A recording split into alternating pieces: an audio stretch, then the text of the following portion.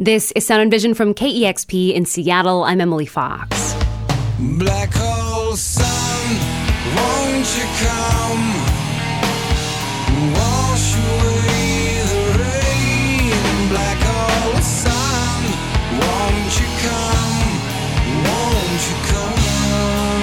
Won't you come? A biography of Soundgarden and Audioslave's lead singer Chris Cornell is out today. It's by Seattle writer Corbin Reef. He joins me now to talk about the book. Hello. Hi, thank you so much for having me. Thanks for being here. So you started writing this biography following the suicide of Chris Cornell in 2017.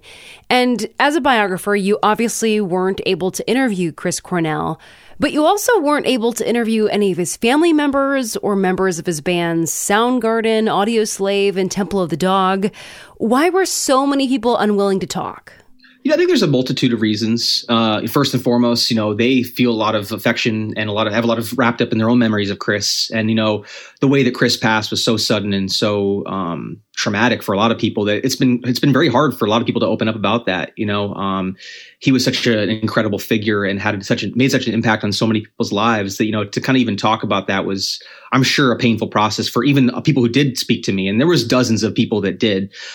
The other thing, obviously there's a lot in the air between a lot of those people, legally speaking, a lot of issues that are kind of unresolved about Chris's estate and the status of that and everything that, I think that didn't necessarily want to wade into matters of him while that was ongoing, which, I totally understand and did what I could to kind of try to make up the ground there by going to past interviews that they had done and digging deep in the archives of what Chris had said. I spent a lot of time at the Seattle Public Library digging through every single issue of The Rocket, dug up old concert clips to find song banter with Chris details, whatever he could about songs. Basically, I looked at the book as Chris wouldn't get the chance to tell his own story while he was alive. So I felt it was incumbent upon me to do as much digging as I possibly could to try to find as much material as I possibly could about what Chris had said about different events and music throughout his life to kind of try to paint a portrait from his own view of what his life unfolded like and how those different experiences and moments shaped what he did. And,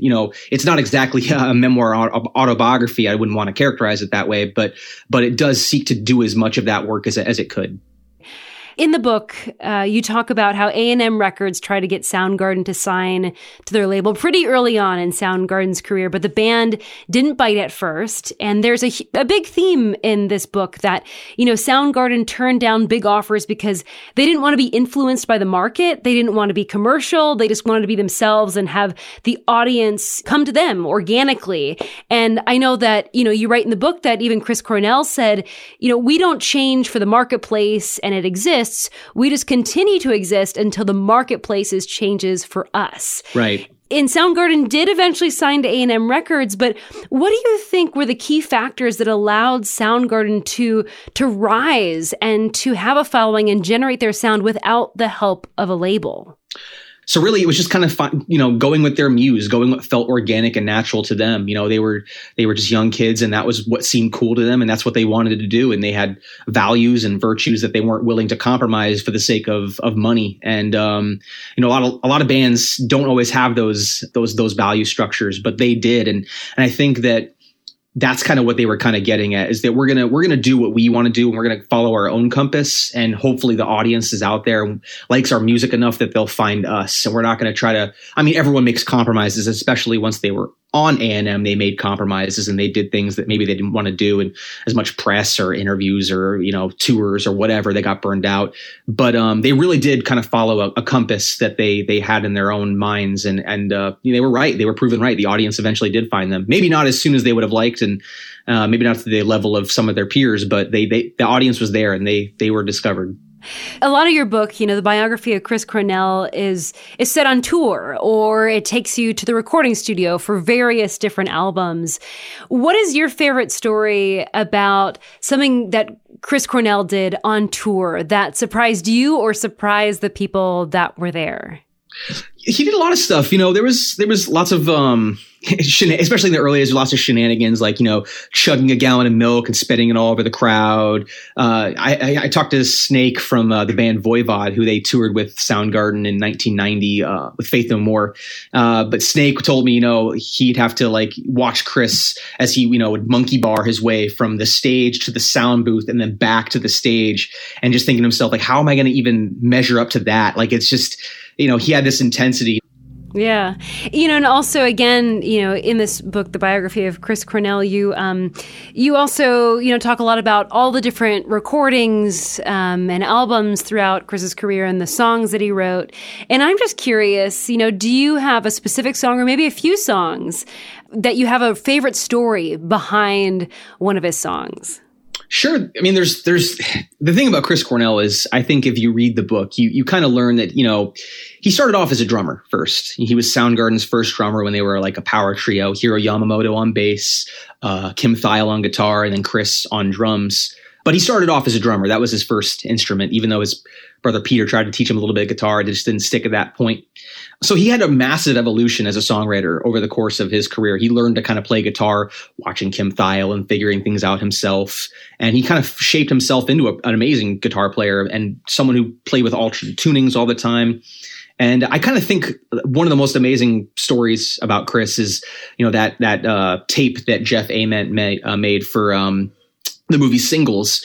He was kind of working some set design stuff on that movie, Jeff Ament from Pearl Jam, that is. And he made a cassette, just had some fake placeholder names on the back of the cassette. One of them was Spoon Man. One of them was missing. Another was called Nowhere But You. There was one called Flutter Girl. And then there was a song called Seasons.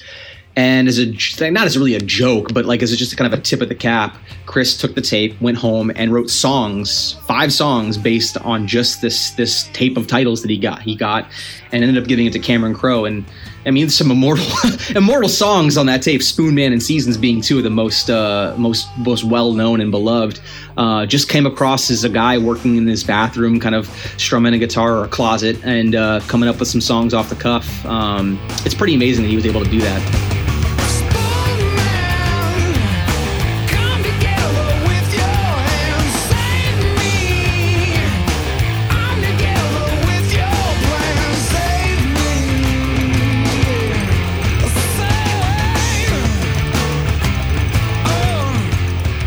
Also, you had mentioned how there's some like key titles that are in Soundgarden's career that were total mistakes, like Super Unknown was not supposed to be called Super Unknown. Can you talk about how some of these accidents turned into some of the most iconic names for the band? Absolutely. I think that one of the things about being a good writer is being adaptable. You may have an idea of something and then you hear some other thing and then you just kind of go with it. I think that was one of Chris's strengths, is that he was able to kind of adapt to a situation. One of the early songs that you hadn't mentioned was Incessant Mace, which is, I think, on Ultra Mega OK. Chris had a different name for it, but Kim Thayil had misheard it, and he's heard, Incessant Mace? Yeah. And then Chris is over here like, yeah, Incessant Mace? What else did you mishear that I had said? And it became that song instead of whatever he originally entitled it.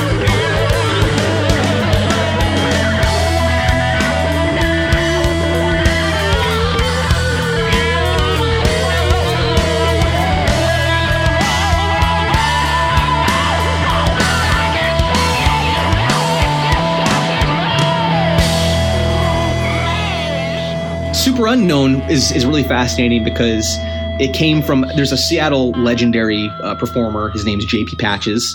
He was a clown who was on kids television in Seattle back in the day in the 70s and whatnot. And Chris had a collection of his like greatest hits or whatever on VHS.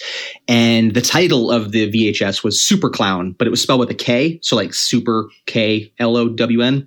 And one morning he woke up bleary eyed, saw the tape or whatever, and read it as Super Unknown and thought to himself, hey, that sounds pretty cool. I think I might write a song about about Super Unknown. And then it becomes the title for the song and the album.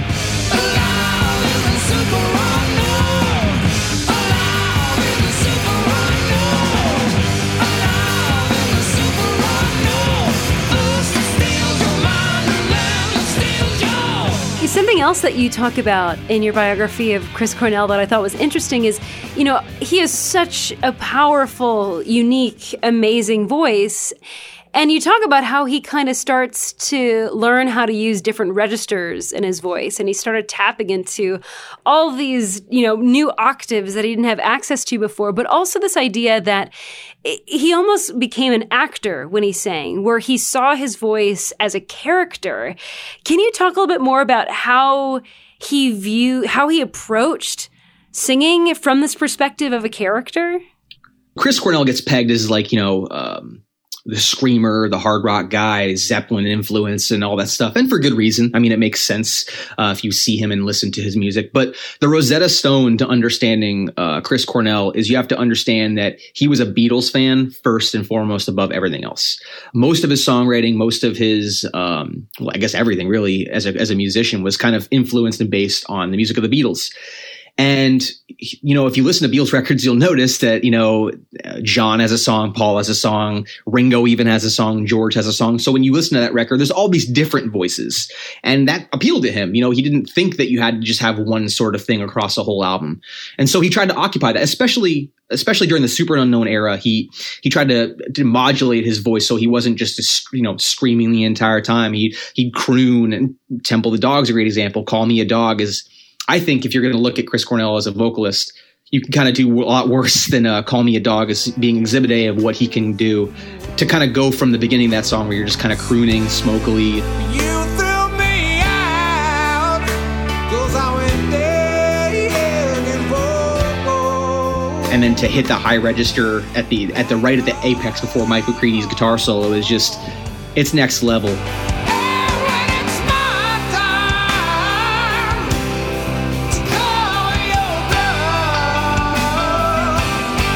And he always was kind of seeking to do that in his music. And, you know, one of the early, I'm rambling here, but there's just so much to say about Chris Cornell.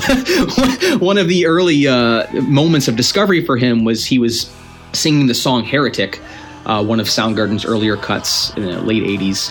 And, he just one day, like, he was singing it and then just broke through. And there was this whole new dynamic range of notes that he never had discovered before. And it really kind of opened up a lot of possibilities that he used to immense effect as the years wore on.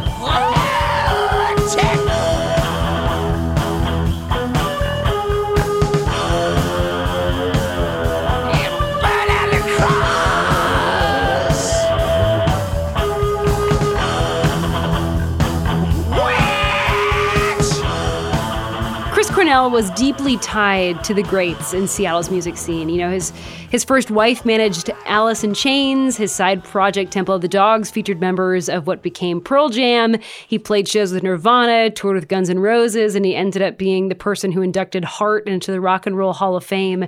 How did all of these artists and bands, I mean, you're around like Seattle's legends at that point. How do you think they influenced Chris Cornell and his music? I actually don't know how much I don't know in the ways that they influenced him. I know that Kim Thayil was an immense influence on him and his guitar playing. A lot of people got their first opportunities from Chris. You know, Mike McCready, one of his first chances to ever be in a recording studio was to record that solo for Reach Down on Temple of the Dog, which is so incredible now. But I mean, they had to really, yell at him and pull it out of him to make it happen.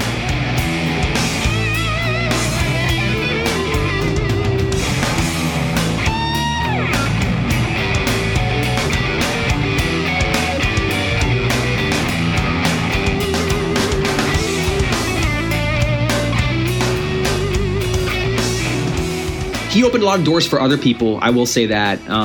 So it's more like he influenced Seattle scene versus Seattle artists influencing him.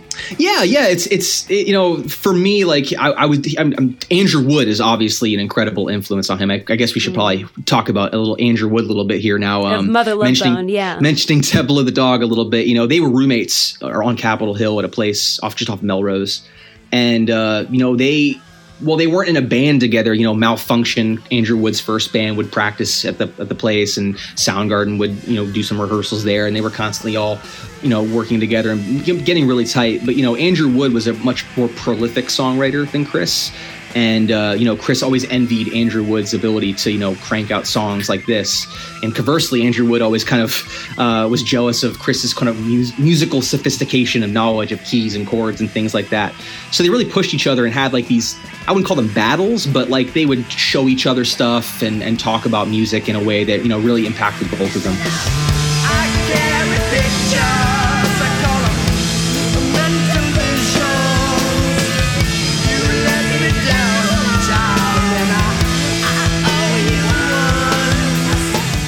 Yeah, and I think about, Andrew Wood, and I think about, again, some of these other artists, Lane Staley of Alice in Chains, and then also there's Kurt Cobain, all of which, those three guys, died at an early age, whether it be a suicide or overdose. And I know that, Andy Wood's death was especially impactful to Chris Cornell. I mean, how do you think all of those deaths impacted Chris Cornell?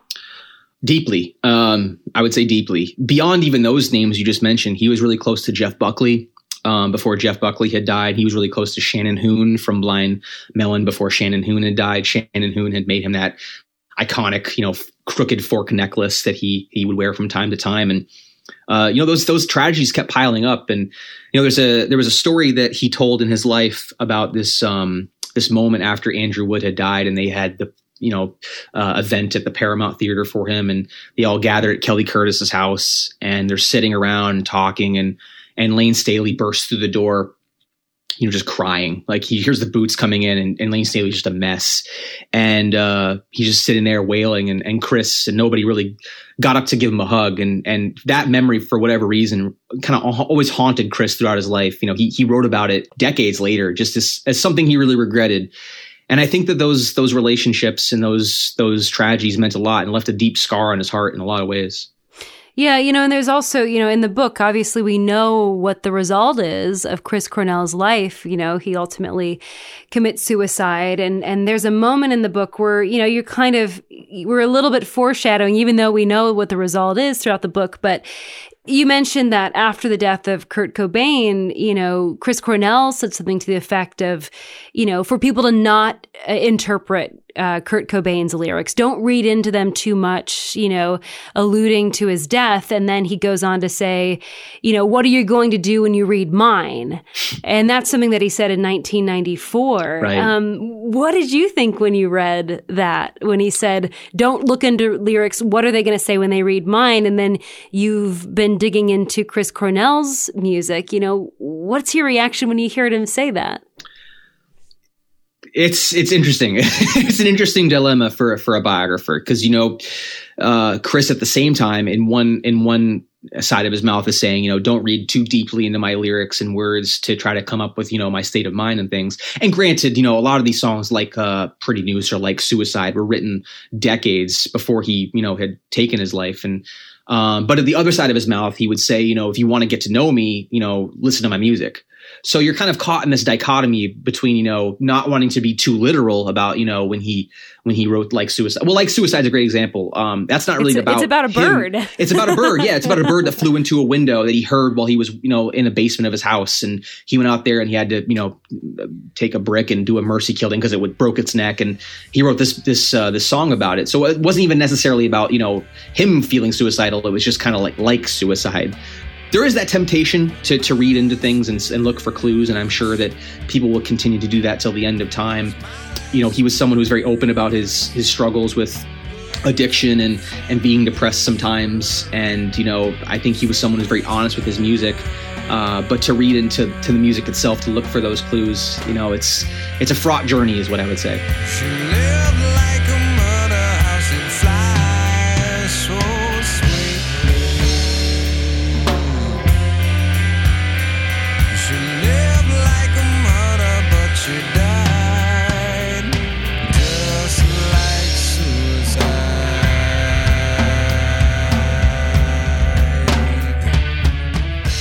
You had mentioned, obviously Chris Cornell struggled with addiction throughout his life, but he also had long moments of sobriety and was very dedicated to that sobriety. And I know you couldn't dig into this as much as probably you would like based on the circumstances of not being able to talk to family members or a lot of those close to Chris or even Chris himself. But what was your general understanding of Chris Cornell's struggles with addiction or depression or just his mental health? Yeah, he went through periods where he was, really good and really solid, and other periods that were more rocky. His teenage years were definitely not teenage, actually younger than that. Actually, he was growing up in Seattle and smoking pot and taking pills and doing all sorts of stuff like that. And then he had a bad experience with some pot that was laced with PCP and had a bad trip and became sort of agoraphobic for a couple of years after that and swore the stuff off for the longest time.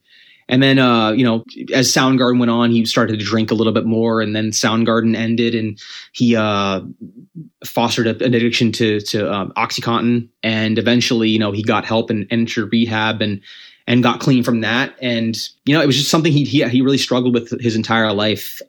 He worked hard at it. He was definitely open about it. He didn't necessarily hide it, especially much later in his life.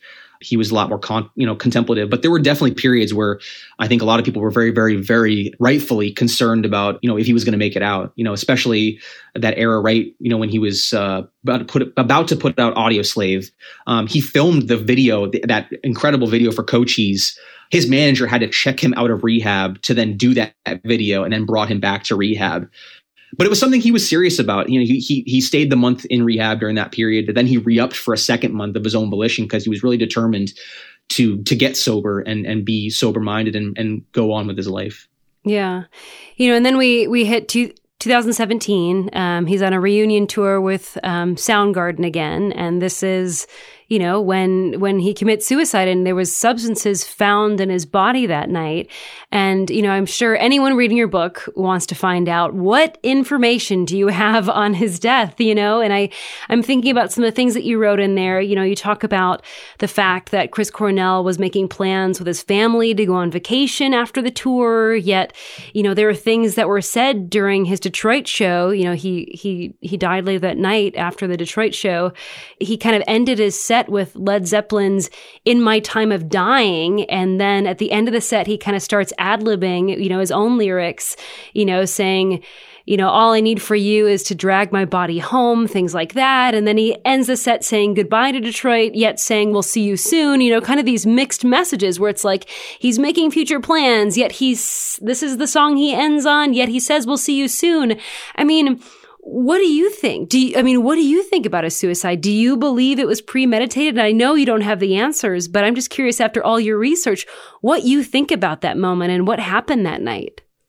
I don't want to speculate too heavily about, whether he'd been thinking about it for a long time or it was a spur of the moment decision.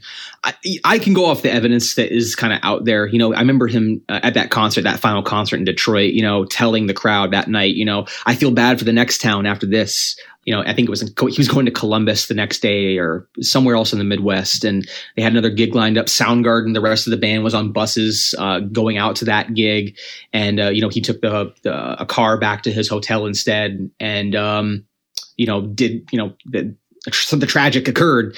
So I don't know how much of it seemed more spur of the moment to me, but I wouldn't want to put too much of my own interpretation about that because, that act is such a complicated thing. And I haven't really talked about this much with anybody, but, at the front of the book, there's a dedication to a lot of people that I knew or were important to me that took their own lives. And it's one of those things where, you struggle with that for the rest of your life of, why, what could we have done differently? What could have been said? What could have changed that end result? And the dissatisfying conclusion is, you just never know sometimes. And it's just, you have to pick up the pieces and hopefully, find some lesson or some catharsis in that act and learn to accept that, it just happened.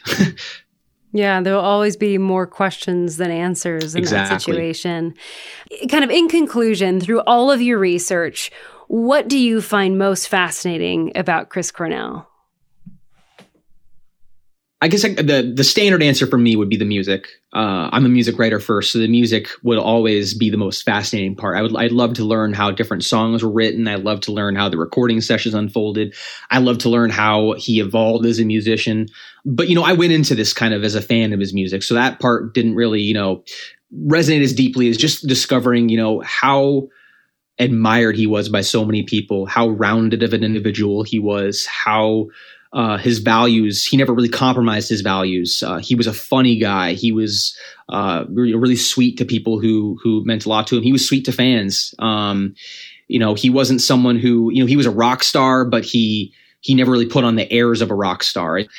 He was just a really rooted individual who really cared deeply about music, cared deeply about his family, and he made the most of the opportunities that were given to him. And what do you think his legacy is today? I think personally his legacy is, this is just me. I think that Jeff Ament has once said that he's the best songwriter to come out of Seattle since Jimi Hendrix. And I would say that that's probably what I would go with his legacy as. There's bands that are more well-known. Nirvana will always probably be more well-known. Pearl Jam will always be able to pack Wrigley Field and Safeco Field and all sorts of places. But that stretch between like 89 when, Louder Than Love, Temple the Dog, Bad Motorfinger, single soundtrack, Super Unknown comes out. I would put that stretch of songwriting against almost any individual stretch of songwriting that you can come at me with. He was just an immense talent. He had a lot of God-given ability with his voice, but he also had a lot of determination to become a great songwriter, and he really pushed himself to do that. Whatever it took to learn new skills, new tunings, new ways of doing things, new recording techniques. He was endlessly curious about that sort of thing. And he might have been born with a lot of gifts, but he really maximized them to the greatest ability. I've been speaking with Seattle writer Corbin Reef. His book, Total Fucking Godhead, the biography of Chris Cornell, is out today.